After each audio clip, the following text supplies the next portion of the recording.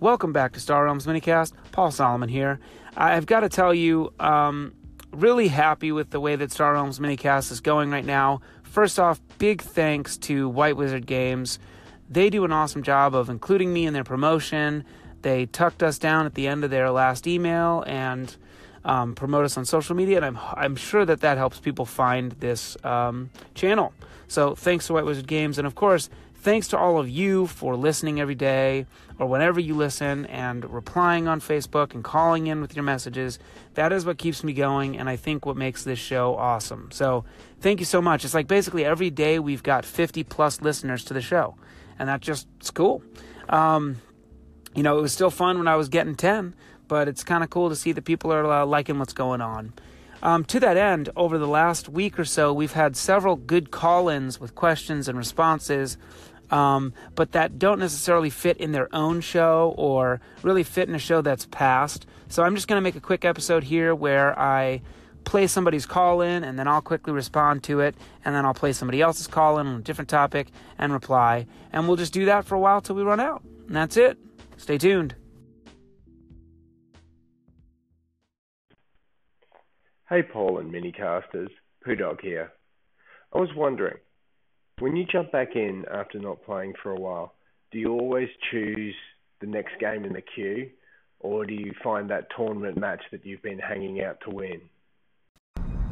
Poo-Dog, thanks for the call-in, man. I'm kind of constantly playing, so this doesn't happen to me that much. But I will say that what I've tried to do to improve my play is to slow down and to be more careful. One of the times where I run into the problem of having 10 games to work through is when I wake up in the morning and it's 6:30 in the morning, and I wake up and I've got 10 games and I just start playing them on instinct, and it's ooh.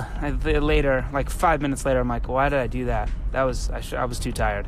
But there are times when I will try to just I'll just play easy games or games I think I'm close to winning first, and then I'll just leave games unplayed until I can sit down and have a moment to really think about how to play out some tournament games. Sometimes those are tournaments, sometimes they're not.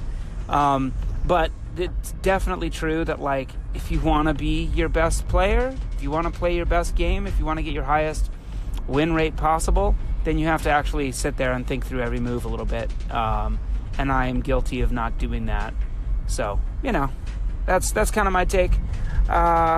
Thanks for the call and appreciate it.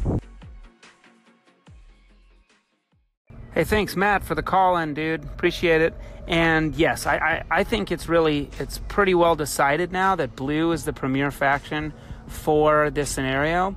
I don't know that I don't think blue should show up on the row any more than anything else.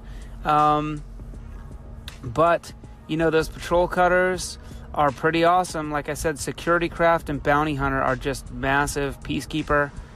Those are crazy cards. And having the big econ as well, being able to pull the storage silo in and get its free money benefit, that's just awesome. So that is my hardline recommendation. When you play that format, get after blue and balance that with other objectives you have. Thanks again. Okay, we got one more here from Marcus. This wasn't a call-in, but he wrote me a message asking me this question. Kind of an odd one, but there's a couple versions of this, and it's basically, let's say you've got a handful of scouts, and you're going to scrap one with Comet or maybe a hero or something. Which one do you scrap? Makes no difference for gameplay, but he says he always scraps the second one from the left, and I wonder why. I don't think Now, a similar question would be when you play a Mercenary Cruiser but you don't need a faction, which one do you pick? And for Mercenary Cruiser, and probably for scrapping when it doesn't matter which one, it's whatever my thumb is by. So that's kind of what I'm grabbing. Usually my right thumb. No. Is it my yeah, it could be left thumb. It's hard to say. Anyway, Pooh, appreciate the kind of out there questions, and thanks a lot. All right, that's going to do it for this episode of the Minicast. I want to thank Poo-Dog and Matt for calling in, writing in with their questions. I do Matt, first of all, a very serious and real question. Appreciate that. Poo-Dog, slightly more frivolous, but still enjoyable. Star Realm's about having fun, and this episode was fun for me to make. So hope you enjoyed it. See you next time. Until then, see you on the realms.